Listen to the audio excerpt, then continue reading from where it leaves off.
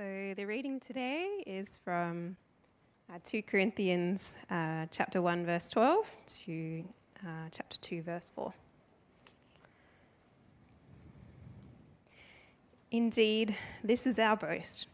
The testimony of our conscience is that we have conducted ourselves in the world, and especially towards you, with godly sincerity and purity, not by human wisdom, but by God's grace.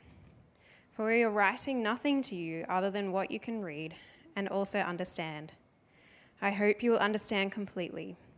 Just as you have partially understood us, we are your reason for pride, just as you are also ours in the day of our Lord Jesus Christ. Because of this confidence, I planned to come to you first, so that you could have a second benefit, and to visit you on my way to Macedonia, then to come to you again from Macedonia, and to be helped by you on my journey to Judea. Now, when I planned this, was I of two minds? Or what I plan, do I plan in purely human way, so as to say yes, yes, and no, no at the same time? As God is faithful, our message to you is not yes and no. For the Son of God, Jesus Christ, whom we proclaim among you, Silvanus, Timothy, and I, did not become yes and no. On the contrary, in him it is always yes. For every one of God's promises is yes in him. Therefore, through him we also say Amen to the glory of God. Now it is God who strengthens us together with you in Christ, and who has anointed us. He has also put his seal on us and given us the Spirit in our hearts as a down payment. I call on God as a witness in my life that it was to spare you that I did not come to Corinth. I did not mean that we lord it over your faith, but we are workers with you for your joy, because you stand firm in your faith. In fact, I made up my mind about this.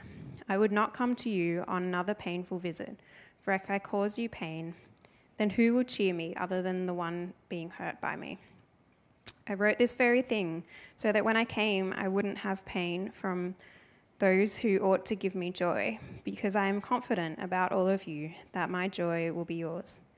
For I wrote to you with many tears, out of an extremely troubled and anguished heart, not to cause you pain, but that you should know the abundant love I have for you.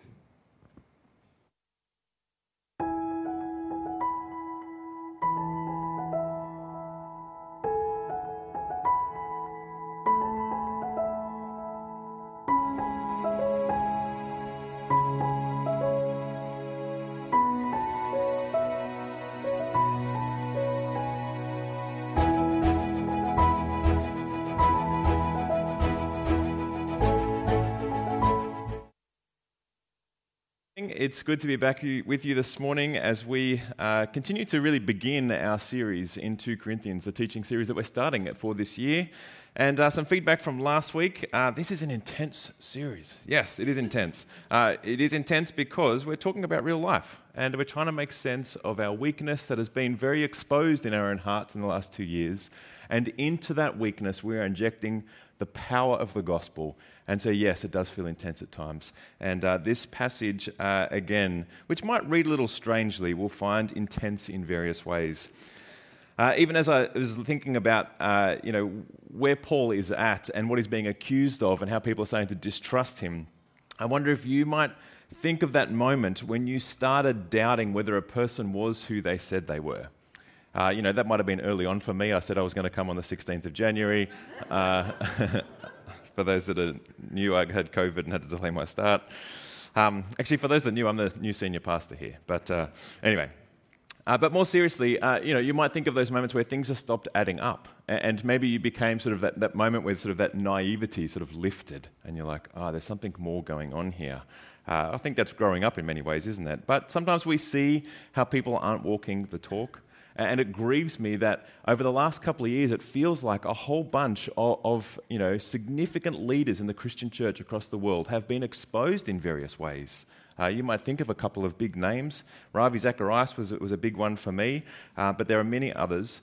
And, it's at that moment where the church is dragged into disrepute and where where the gospel is, here are people who are supposed to be living out a standard that is extraordinary, that points to Christ. In this age of deconstruction, some people are also kind of rethinking about God. God isn't really who I thought he was, and so on it goes. And there's all kinds of reasons for that. When kind of the ground falls out from underneath you and God wasn't there. But I'm helping us think about trust, the complication of that, and what happens when we're under pressure. Friends, we need to have confidence in the people we place our trust.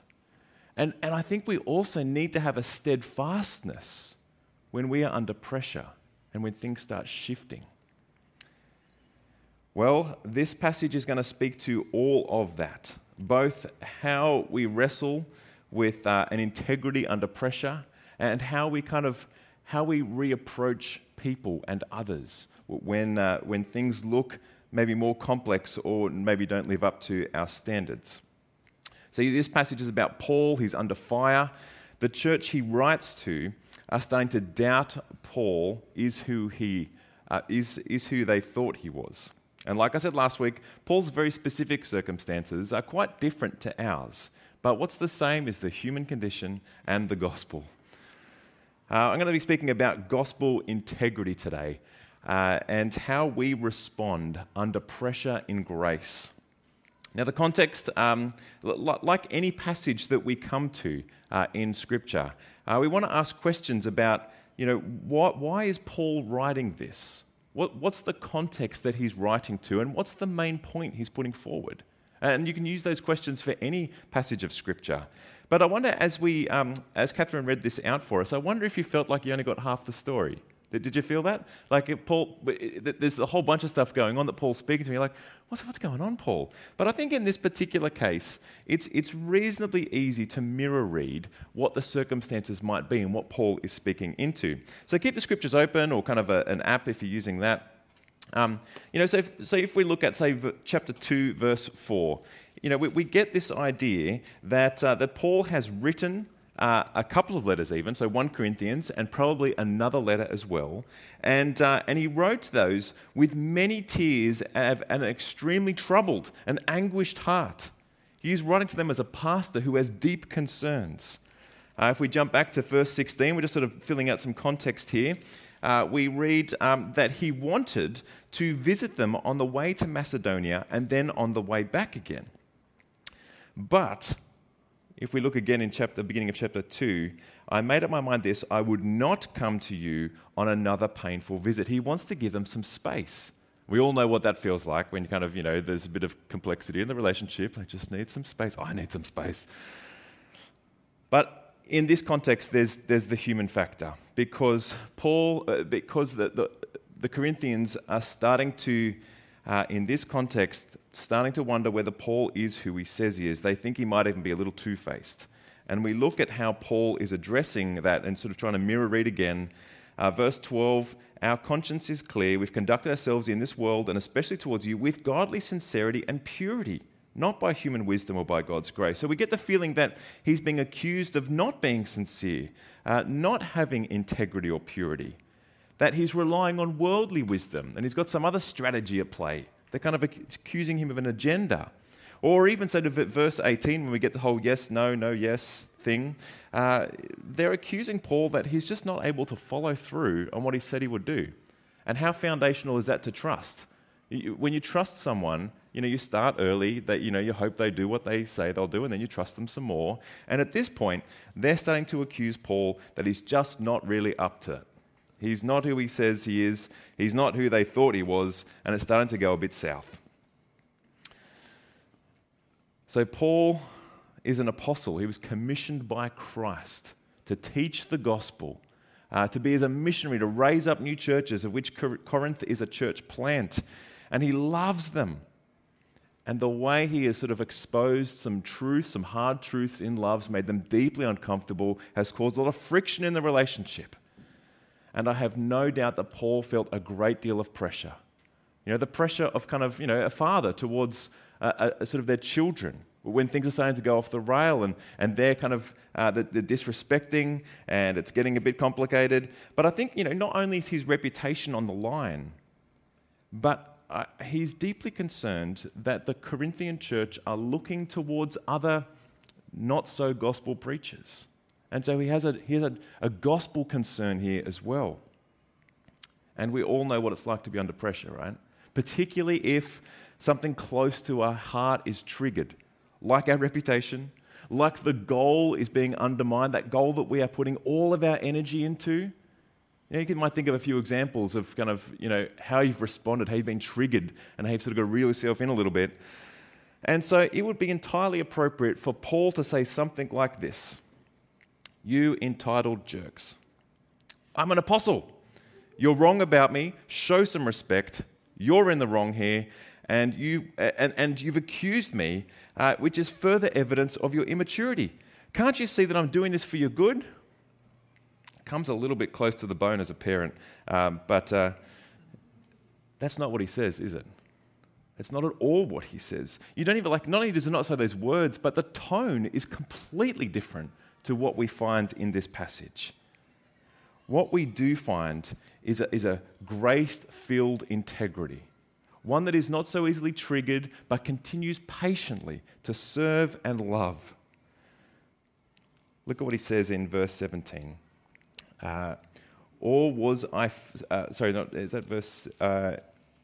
He says, "Was I fickle?" That's in the NIV. "Was I fickle?"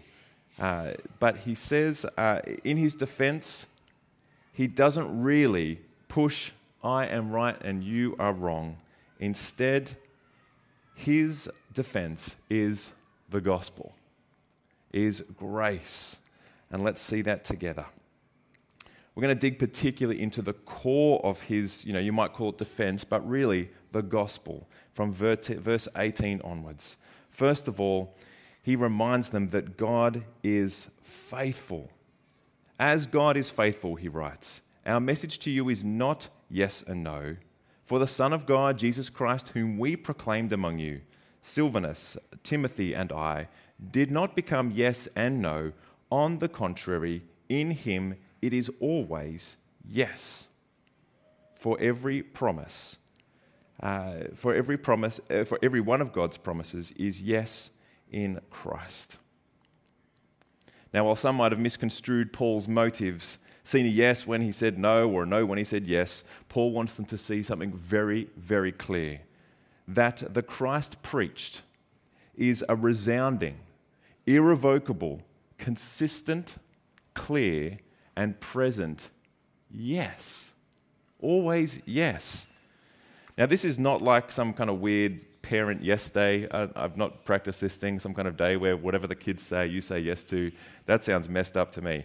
But this is, no matter how many promises God has made, this is they are yes in Christ. Friends, we're hitting some bedrock here.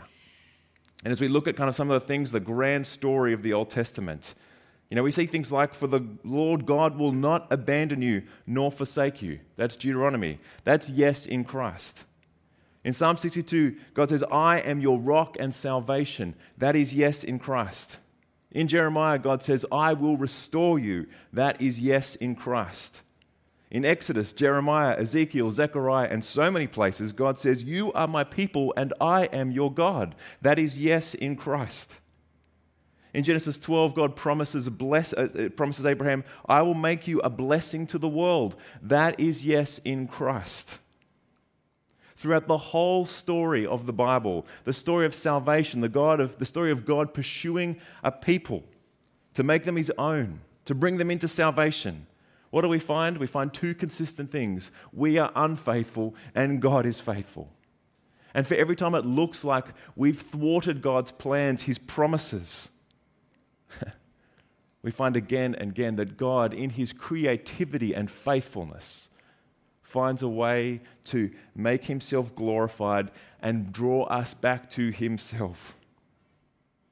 God has given us his yes in Christ. Yes, he is for us. Yes, he has forgiven us. Yes, he has given us new life now and forever.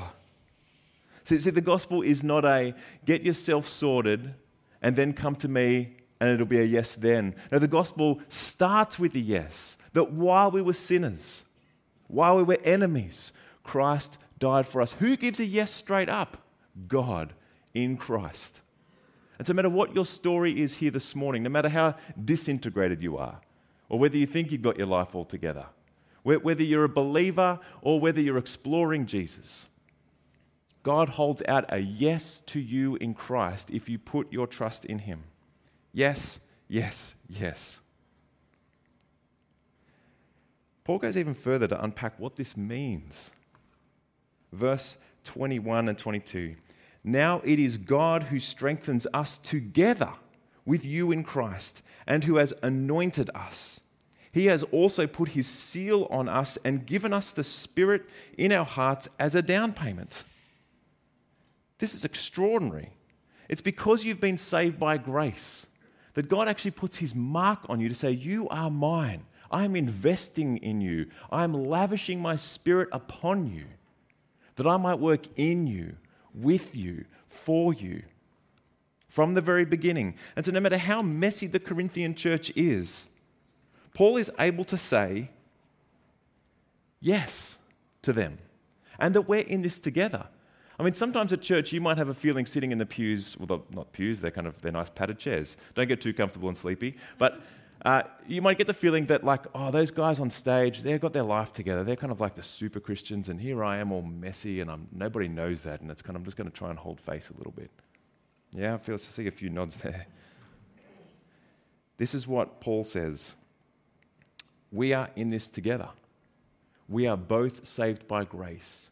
He's able to address them as equals, even as he prompts them and spurs them.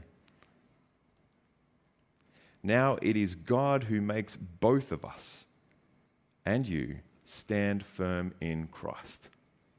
I wonder how this would change dialogue in communities, Christian communities, even non-Christian communities, if we were able to find this kind of bedrock together. That every time there was a disagreement or a frustration or relational tension, we're at least able to find a bedrock. And that bedrock is only grace. Hear Paul's words. He is saying, my heart is not divided toward you because God's heart is not divided toward you. If you belong to Christ by faith, then everything God could possibly give you for your good has been signed over to your account in Christ. That's kind of what he's saying. I'm not divided toward you. God's not divided toward you. Paul has taken them back to the gospel, back to bedrock. And to see how much more extraordinary this is as opposed to just turf wars about you're right, I'm wrong. Paul's still able to hold them to account, but he primarily takes them back to the gospel. And that totally changes the way that we live together. Paul's able to rely not on worldly wisdom, not in turf wars, but in God's grace, knowing that he's saved by grace, knowing that they're saved by grace. And there's a freedom in that. There's a liberation in that. So what does it look like as we just tease out Paul's own example towards them? As we explore this integrity, this kind of grace-filled life? Well, first and foremost, if we went back to verse 21, he's able to exhort them to live by faith. It is God who strengthens us to help us to stand firm in Christ, stand firm in faith. That should be our encouragement to ourselves as we preach to our own hearts, but also to others. In hard times, when there's relational friction, brother, sister, let us stand firm in faith. For it is him that changes us. It's him that's going to work this out. It's him that we find our yes in. And out of that, I'm amazed at his persistence here. It would have been so easy for Paul to say, well, I've planted a lot of churches, and I guess a few go off the rails. You've got to break an egg to make an omelette kind of thing, right? But he doesn't. He pursues them out of love in the same way that God pursues us out of his love when we go off the rails. He is persistent because he longs to see a gospel reconciliation. And we'll see that unpacked in later chapters, a ministry of reconciliation. And where does all that come from? The gospel. Because God's yes to us is in Christ. God has been reconciling us in him. And so that profoundly shapes Paul's life and ministry. This kind of living in grace has grit. Paul's not worried about what people care, what people think of him. He doesn't care about what people think of him. He cares about people. What would our life look like if we were able to sort of pull those two things apart? Because so often when we care about people, we also care what they think of us. No, Paul is able to pursue them through grit because he cares deeply for them. I mean, that just oozes out in that chapter 2. For I have caused you pain, and he's grieving, and yet they also give him joy. And the love that he has for them, that is flowing out of his heart, is just so evident. But he's not triggered by what they think of him. He just simply cares for them in Christ. And again, looking at that end of the passage from chapter 2, the joy. I can't believe Paul is able to so quickly talk about joy in the midst of being accused, in the midst of this church going off the rails. And yet there it is, and that comes from the gospel, from grace. It doesn't come from his circumstances. But what I love about Paul here is he has a gospel integrity. What does living in grace look like? It does look like a certain integrity. Paul is able to say, I serve you under the Lord, who is faithful and steadfast. And the more we serve the Lord who is faithful and steadfast, the more we look like him, the more we look like Christ, and the more Christ brings all things of our life under him, so that we might have a gospel integrity, so that people are actually just able to look at us and say, there is something different about these people. There is something whole about this people. And that's why it pains me to see so many church leaders publicly drag the gospel through the mud because their lives are disintegrated. Friends, we are called to a gospel integrity, but it's not pull yourself up by your bootstrap stuff. It's living in grace, day after day. Friends, are you living in the fullest enjoyment of God's yes to you in Christ? Let me say that again. Are you living in the fullest enjoyment of God's yes to you in Christ? There might be something to ponder this week. For all the kind of negative self-talk and all the kind of struggles, are you living out the fullest enjoyment of God's yes to you in Christ? But as I say this stuff, and as I hold up Paul and his example, I wonder if you're even more aware of just how disintegrated you are, instead of the integrity that we long for. How quick we are to accuse, to snipe others, ourselves. And I wonder, even under pressure over the last couple of years, whether we've gone down some dark paths as we've tried to numb and overcome the issues in our lives. Maybe you're just feeling like God isn't present like he used to. And the more we speak of kind of a gospel integrity, the more we hold out the brilliance of Christ, the more it kind of feels distant at times. Friends, this is the place of shame. And sometimes it's the work of the Holy Spirit bringing things to your attention, but sometimes we just ignore that and we just sit in shame silently, quietly. Friends, we are certainly disintegrated.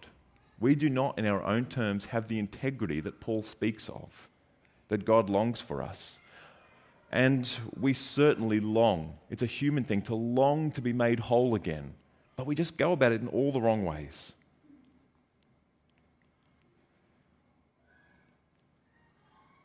All of this stuff is the talk of trying to approve yourself, trying to judge yourself, trying to give yourself the yes. Let's leave that behind. Because Christ has already given you the yes and amen. His word is final. We are called to not live in our own strength, but in grace. What does that look like? Well, it looks like repentance.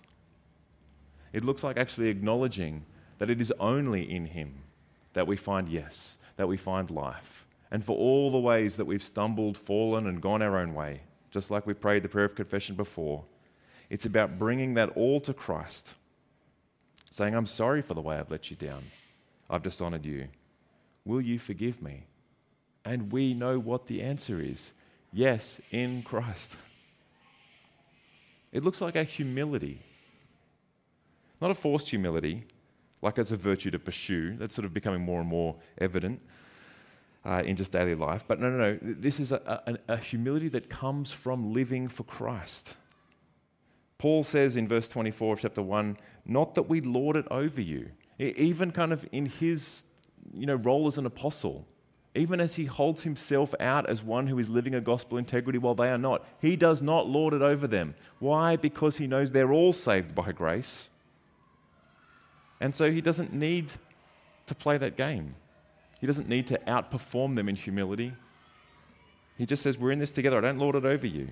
In his previous letter, 1 Corinthians chapter 4, he goes even further on this to say, let me just bring it up here for you. 1 Corinthians chapter 4. He says, for I am not conscious of anything against myself, but I am not justified by this. It is the Lord who judges me. He's taking himself out of the human courtroom. The human courtroom where he might be the judge or other people might be the judge. He's like, that's done and dusted. Jesus is the judge, and he's given me a yes. And so I'm just going to live that out. And friends, there is a freedom and a liberation that comes from that. C.S. Lewis calls that a kind of a self-forgetfulness, where we can just stop worrying about ourselves as we live with other people and just get on with serving them, of loving God and loving our neighbour.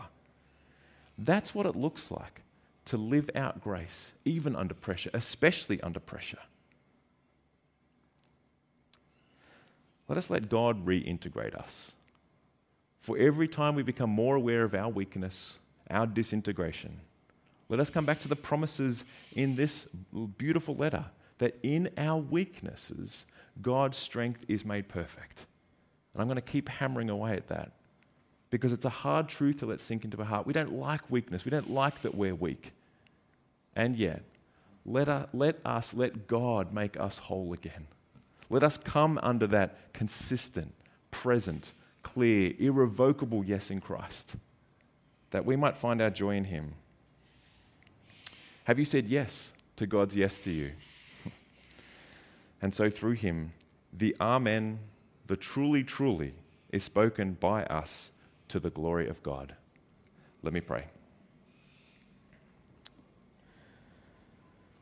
Oh, Father, we come before you as the one who knows our hearts. And we know all the ways that we are divided, that we are disintegrated.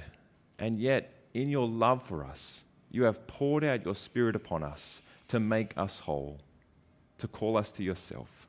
Let us find the freedom and the joy in that, so that we might get on with loving you more and loving those around us, the people you've placed around us.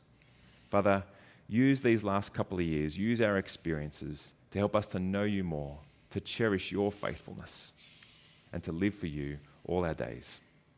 Amen.